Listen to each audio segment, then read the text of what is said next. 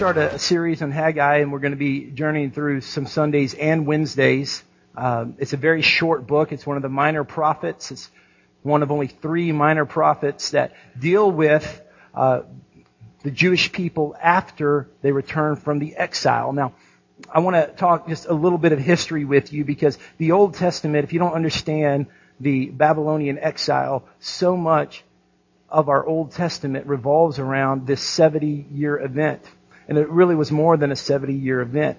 So the nation of Israel reached its climax of power and influence under the reign of Solomon, but they had a division, and over years they became a weaker nation. And when the Babylonian Empire was raised up, Babylon was in modern day Iraq, and it took over the Middle East. And in order to dominate the culture of the people that they were over, they would take the leaders first and take the influencers. We talked about this in the book of Daniel. And they took them on a very long journey from Jerusalem to Babylon. I want to show you a map on the screen, and you'll see that on your left is Jerusalem, and all the way to your right is Babylon, which is in modern day Iraq. Ended up that we'll show another map to just give us some further definition. This was about 500 years, 600 years before Jesus came to earth. And this was a very defining part of Jewish culture. And the statistics are really staggering, because hundreds of thousands of Jewish people were taken to Babylon. And then the king Cyrus of Persia in 538 BC decided to let some of them return.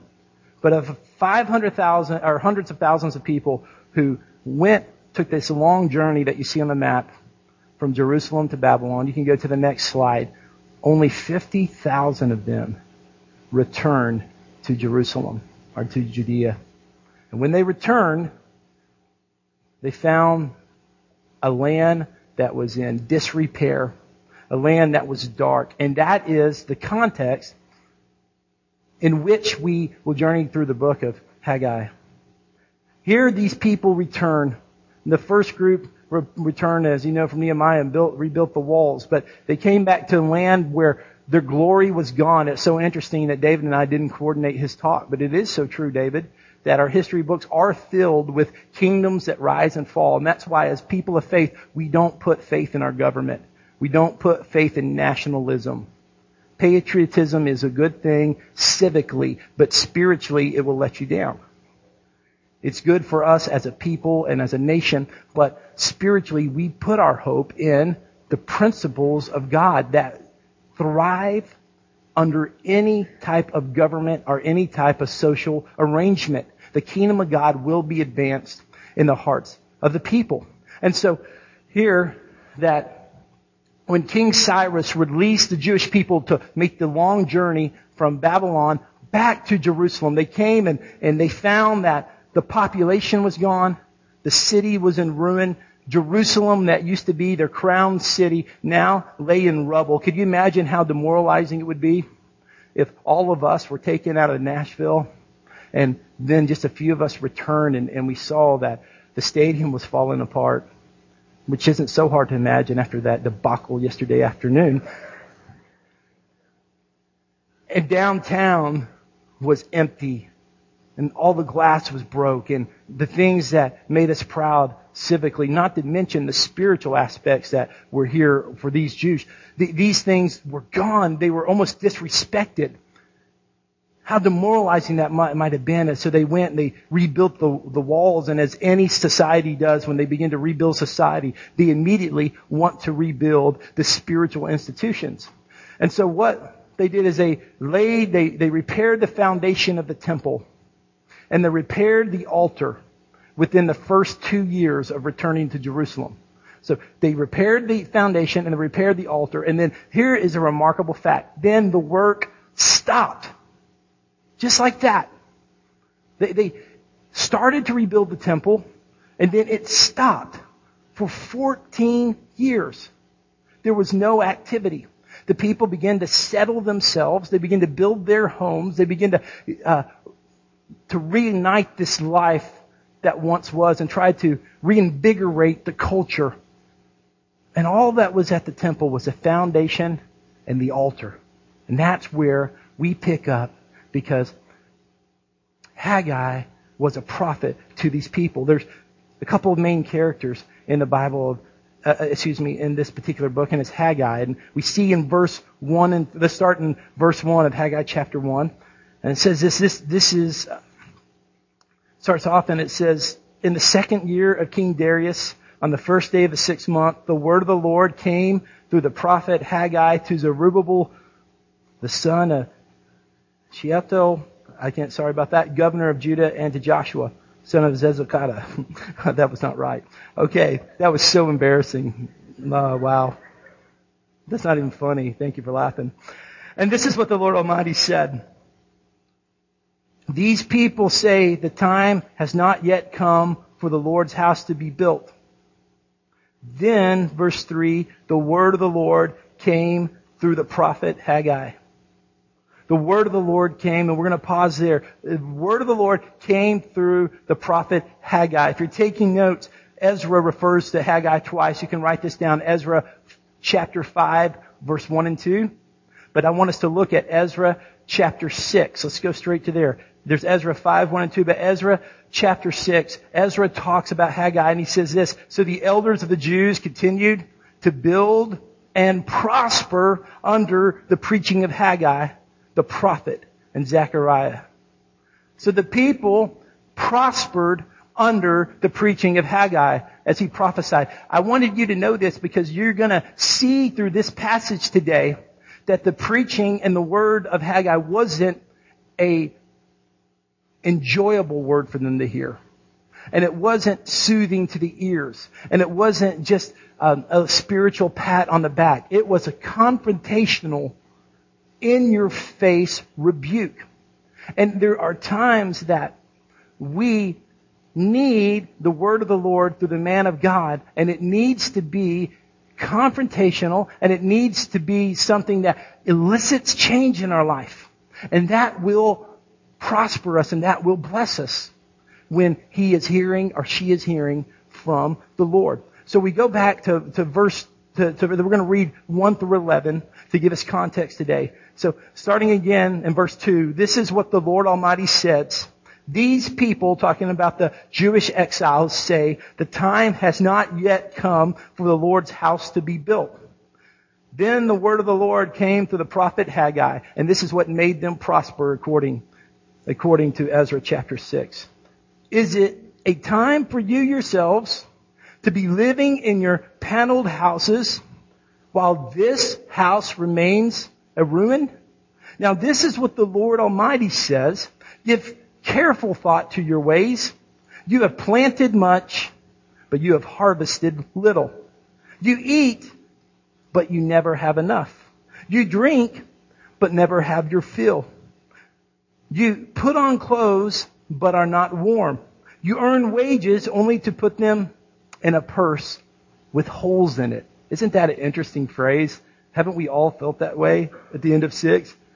You earn wages only to put them in a purse or put them in your pocket with a hole in them. Money here, gone. Let's hopefully get to the next paycheck. This is what the Lord Almighty says. Give careful thought to your ways. I'm in verse 8. Go up into the mountain and bring down timber and build the house. He's talking about the house of the Lord, so that I may take pleasure in it and be honored, says the Lord. You expected much, but see, it turned out to be little. What you brought home, I blew away. Why, declares the Lord Almighty? Because of my house, which remains a ruin, while each of you is busy with his own house. Therefore, because of you, the heavens have withheld their dew, and the earth its crops.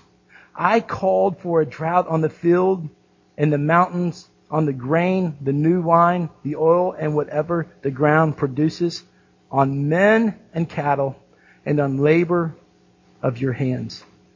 And there's several things that I believe the Lord wants to bring out to us through this passage. Haggai was a prophet in a difficult time. Can I tell you that You need the word of the Lord in times of difficulty. That's not a time to shrink from the word. It's not a time to get away from the word. We need the word in the land of peace and safety also.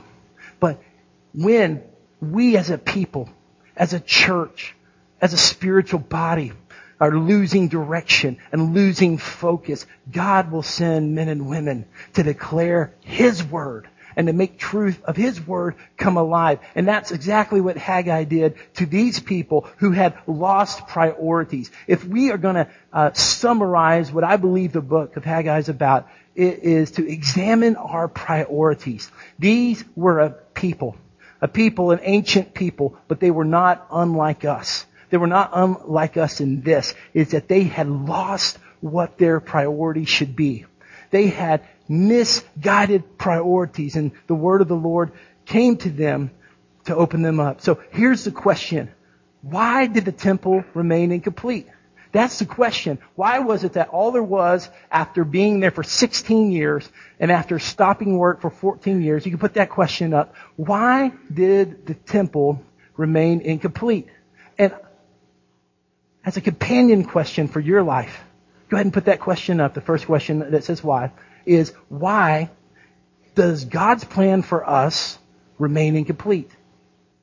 So that's a twofold question. The question is, why was the temple incomplete here in Haggai chapter 1? But the question for you is, why is the work of God incomplete in your life?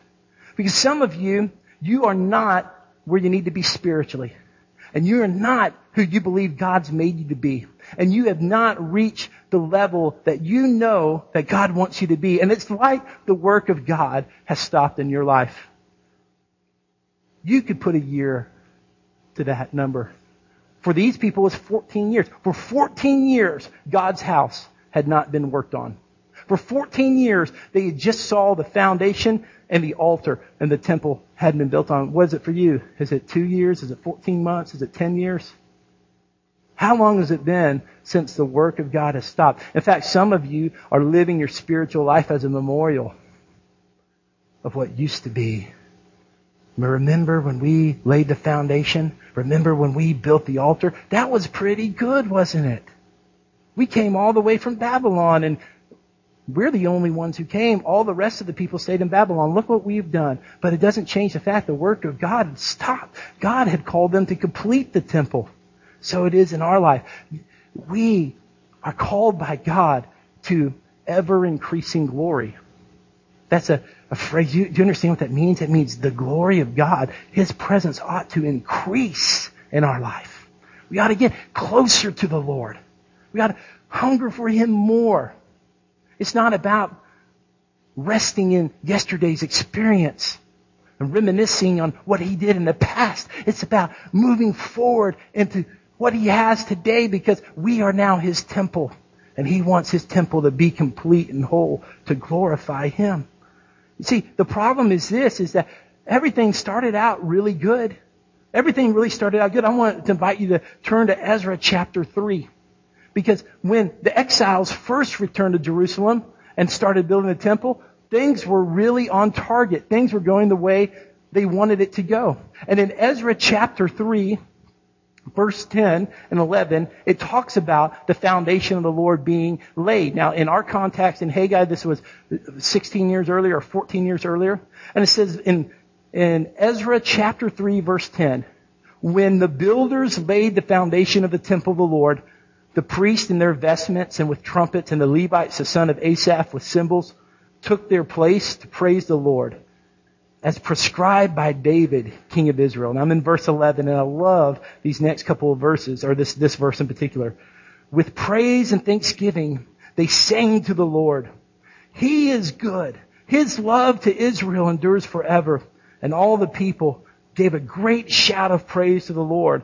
Why? Because the foundation of the house of the Lord was laid. What a great celebratory verse. And you go look back at the passage, and the people had accomplished something great. They had come back from 70 years of captivity. They had returned to the land. They had rebuilt the walls, and now they had laid the foundation for the temple. And we see in their celebration and shouting and excitement And a lot of us can reflect in our life of those defining moments when God does something great in our lives and we just know it's God and we're proud and we know that God's doing a great work. But why has the work of God stopped? Why did the work of God stop in the temple? Write it down if you're taking notes. A great start doesn't guarantee long-term success. An exciting beginning. Momentum at the start. If you're ahead of schedule, if you're ahead of the curve, there is a sense within us, if you take any example in the natural world, that we want to relax. We want to take things easy. But just because we start out right doesn't mean we're going to finish the project. In fact, early success can sometimes inhibit long-term growth. Early success sometimes can cause us to relax and cause us not to press in and cause us to feel like we are so ahead of schedule that we can just relax and we can go look out for our house. God's house is ahead of schedule. God's house is being taken care of. We've already laid the foundation. We've already placed the altar. Let's go spend some time building our house. Despite the glorious beginning, after 2 years of starting on the temple, the work stopped. And then discouragement came in. Adversity came in. And this isn't in the Bible, but I can just imagine day by day, one less worker shows up. Week by week, there's less of a crowd. Several months going by, there's no leadership, there's no direction. The work is stopped. You see, many times, when we get a great beginning, it fools us to think that we're not going to face adversity. We are. You know, if you're going to do anything great in life, whether it's build a great marriage, raise children, start a God-exalting business, start a church for that matter, the beginning is exciting because there's dreams and there's vision. But after the beginning and after the beginning of the celebration, it will happen. Adversity comes in and challenges come in. And if you're not prepared as God's people, if we're not prepared to face the challenges, then we get discouraged. And that's why so much of our preaching and teaching today, it's so great to hear, but it doesn't have long-term sustainability. Because when ministers don't prepare God's people for adversity and all they say is it's only blessing and it's only prosperity. You know, God does bless us and God does prosper us. But it's just not biblical to say that's the only thing we have. We do have challenges. We do have adversity. Jesus said, in this world you will have trouble. But be of good cheer. I've overcome the world. And later on, Paul wrote in I believe it's 1 or 2 Timothy that it's impossible to live a godly life and not face persecution. That's just the facts. And so it is with these. They laid the foundation of the temple, and if they thought it was a good start and it was going to be easy from that point on, they fooled themselves because adversity will come, and it did come. But now, Haggai's come into the picture. And he said, hey, listen, the work's not done, people. The work's not done. Why is it that the temple wasn't being built? And why is it that the work of God stops in our life? I believe it's this, and you can write this down. It's easier to delay sometimes than to face a challenge or to risk failure. Isn't it easy always to put stuff off? It's easy to say that someday we'll get more involved in church. Someday we'll go meet those neighbors that we've lived by for a few years that don't appear to be Christian. Someday I'm really going to get serious about my spiritual development. Someday when life is easier, we'll get involved in a 242 group then. It's so easy to delay because when we delay things, we justify. And when we delay things, it's like an excuse. Because it's really not saying no. It's not saying, I'm never going to do that. I'm never going to witness, or I'm never going to tithe, or I'm never going to participate, or I'm never going to spend more time with my kids. It's like, I'm just going to do it later. And so somehow that is an internal justification that says, well, we'll get to it later. And that could be because we don't want to put the energy there, but it also could very well be that we don't want to risk failure. But delay is easy. It was easy for these people to delay. They laid the foundation, but for 70 years they hadn't been there. The work was hard. The scripture tells us in verse 6, they didn't have a lot of money. They had suffered through a drought. They had suffered through crop failure. They had hostile enemies that were trying to discourage them. And then, beyond that, I'm sure they remembered the easy times in Babylon. Our memory is really funny because for most of us, we only remember the good things. We don't remember the adversity. Good old days syndrome only focuses on those positive memories. And every era of our life has both great things and great challenges. It's never all good. It's never all bad. Good and bad, they come together. And yet, it was easy for them to reflect and say things were better. And this is where, look at verse 2. This was the excuse God spoke. They would say, the time has not yet come for the Lord's house to be built. The time's not yet come. Doesn't that sound spiritual? The time has not come. It's not God's timing. Sometimes we can have really spiritual sounding excuses that prevent us from doing what we know in our heart we need to be doing. The time has to come. I'm waiting for a special time. If God's put something in your heart, unless you have a clear no or a clear wait from Him, come on, let's start building. Get the building material. Get the timber. Get to work. Why delay? The greatest gap in life is between a great idea and the first step. I look at that. If those of you who get to know me in a personal way know that I am an idea person. You wouldn't. The Lord just gives me ideas all the time, and I'm always analyzing myself because it's a really scary thing to be this guy who comes up with all the great ideas but never implements them. And so now I track those things in my life, and I have an internal system where I say, what am I doing to take a first step? Because the first step is always the hardest step. The people, they couldn't necessarily speak against the idea of building God's temple, because who would think it would be bad to rebuild the temple? But they spoke against the timing. It's just not time to do that. I think about that in our spiritual development as a church. I think I've talked to many, many other ministers who, have started churches, are leading churches. They talk about certain spiritual development, and it's easy to say, well, it's just not time yet. The problem is, when we always say it's not time yet, that time never comes. If God wants to do something in the hearts of His people, we have to respond and move forward. But why is it the temple wasn't built? Well, the answer is obvious in point 3. It's without the approval of God. There's no advancement.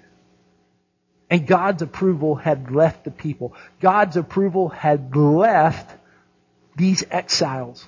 You can see in verse 6. In verse 6 it says this, you have planted much, but harvested little. That gets discouraging if we're always investing and never getting a return. That can be discouraging. Why is that? Why is it that when we sometimes plant, but we don't harvest? I believe that it's clear the reason these people didn't get a harvest is because their priorities were wrong. They were worried about their house instead of God's house. They were putting their house first before God's house. And I just believe bluntly that America, one of the reasons that we're in a bad financial situation is because we have wrong priorities. We have spent money we don't have, from our government down to our individual consumers. And all of us have a measure of guilt. So I cast no stones. I just say that, Lord, give us wisdom for the future.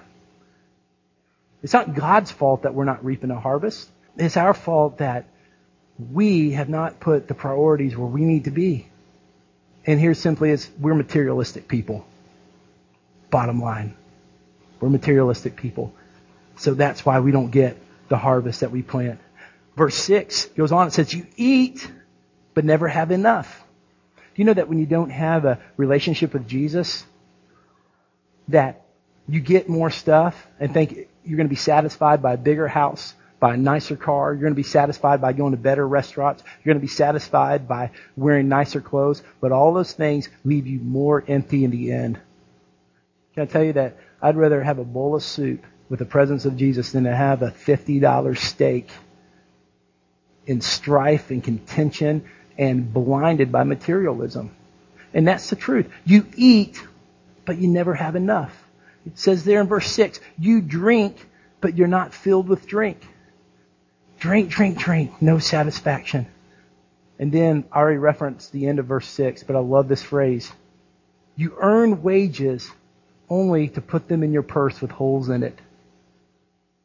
We spend every dollar we get. And that's not the will of God. I know that in my personal life, me and my wife are rearranging some of our personal finances because we need to save more. And that's one of my hearts for our church. I believe that God wants all of His people to start saving money. And I hope that we can create a culture in this church where we're all encouraging each other to save money. Because God said He's going to bless our storehouse.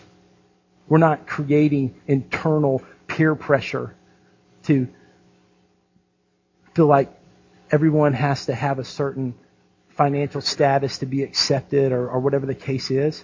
We don't look down on people for not having stuff. And hear this part. We don't look down on people for having stuff. You can be poor, you can be rich and be in this church. We don't want to demean the poor. We don't want to demean the rich. We just don't want to be focused on stuff. We don't want to be focused on materialism. We don't want to create a culture where we have this internal pecking order that is based off material wealth, not spiritual richness. And when we as a people begin to say, hey, we're going to create a culture and we're going to save and we're going to be financially responsible, then all of a sudden the money won't shoot right through our pockets like it has been. So, going on in verse 11, he says something really interesting. God says, I called for a drought on the fields. Now, I want to mess some of your theology up here. God called for a drought? God can't do that. Why not?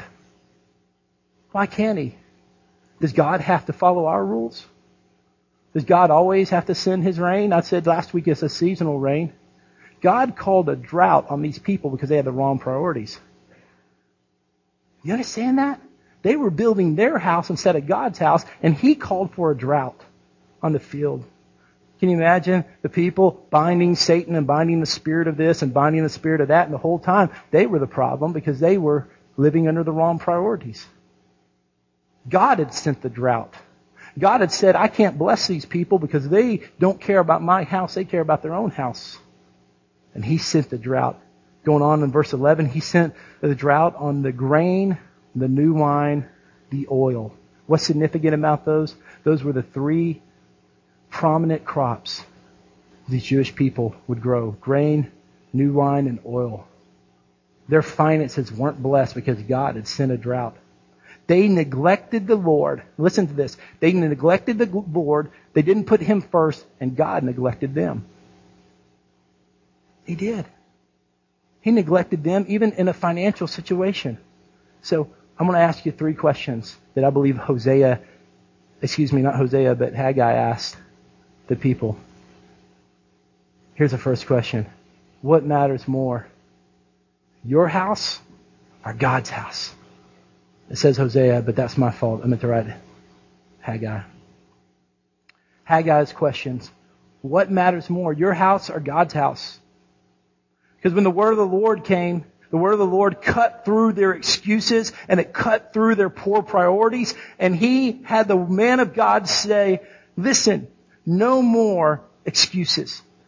You have said in verse 4, it's not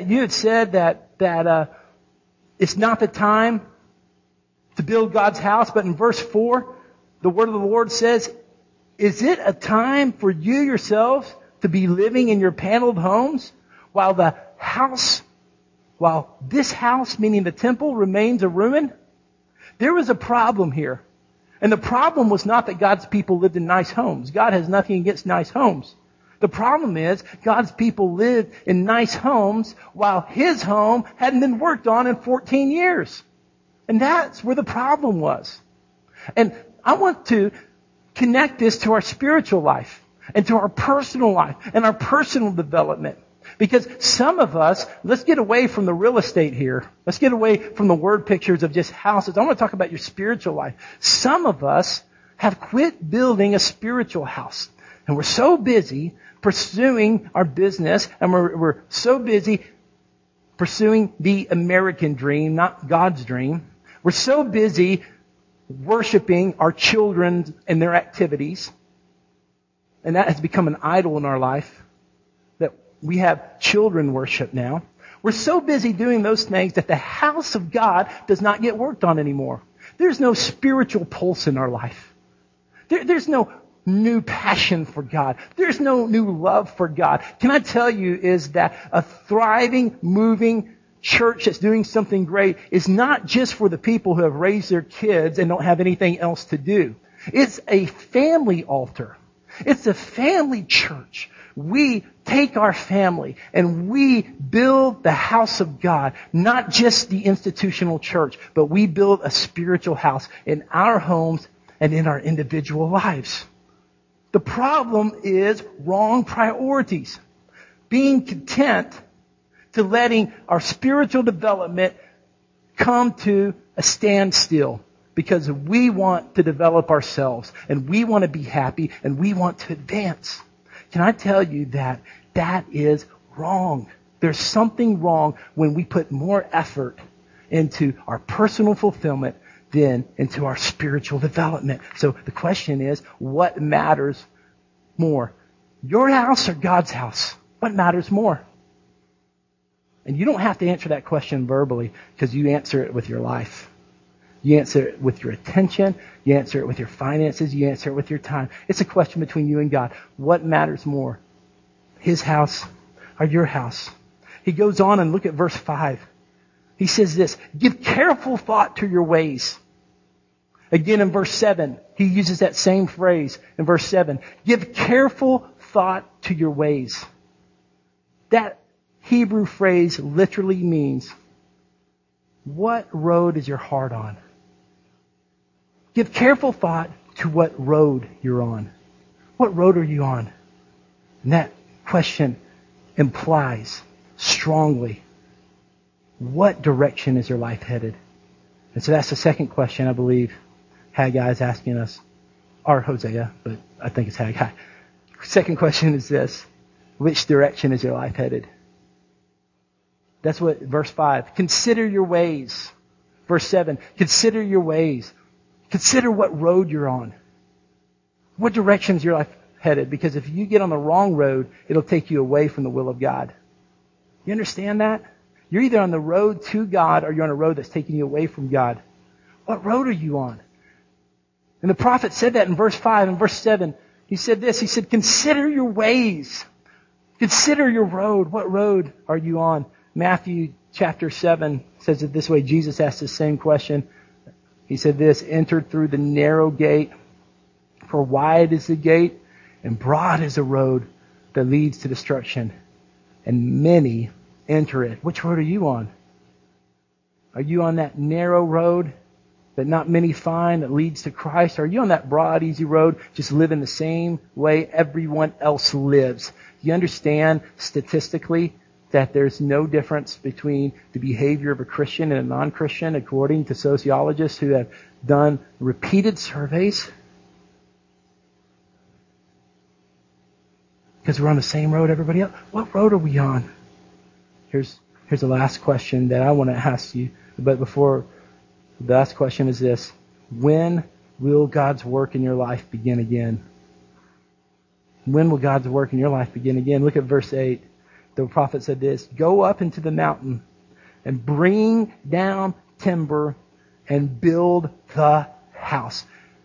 Haggai, he said clearly to the people, it is wrong that the house of God's not being worked on while you live in paneled houses. And what was his response? Now you go up to the mountain and get timber and come down and start getting to work. Get busy doing the work of the Lord. God's call to us is a call to work. It's a call to activity. It's a call to get back to building the spiritual house.